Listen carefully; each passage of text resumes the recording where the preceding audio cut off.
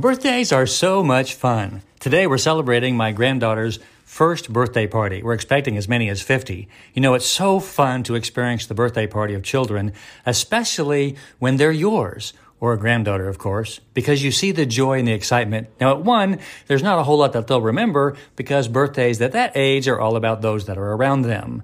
However, how are you on your birthday? Do you receive gifts well? Do you receive gifts very well at all? Did you know that a healthy brain actually recognizes the humility and the importance of receiving gifts from others? When someone is giving you a gift, it means that they feel you are very important to them.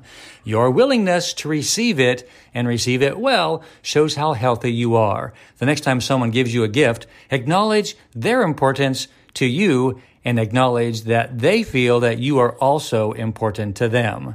I love you. I'm Dan Clark.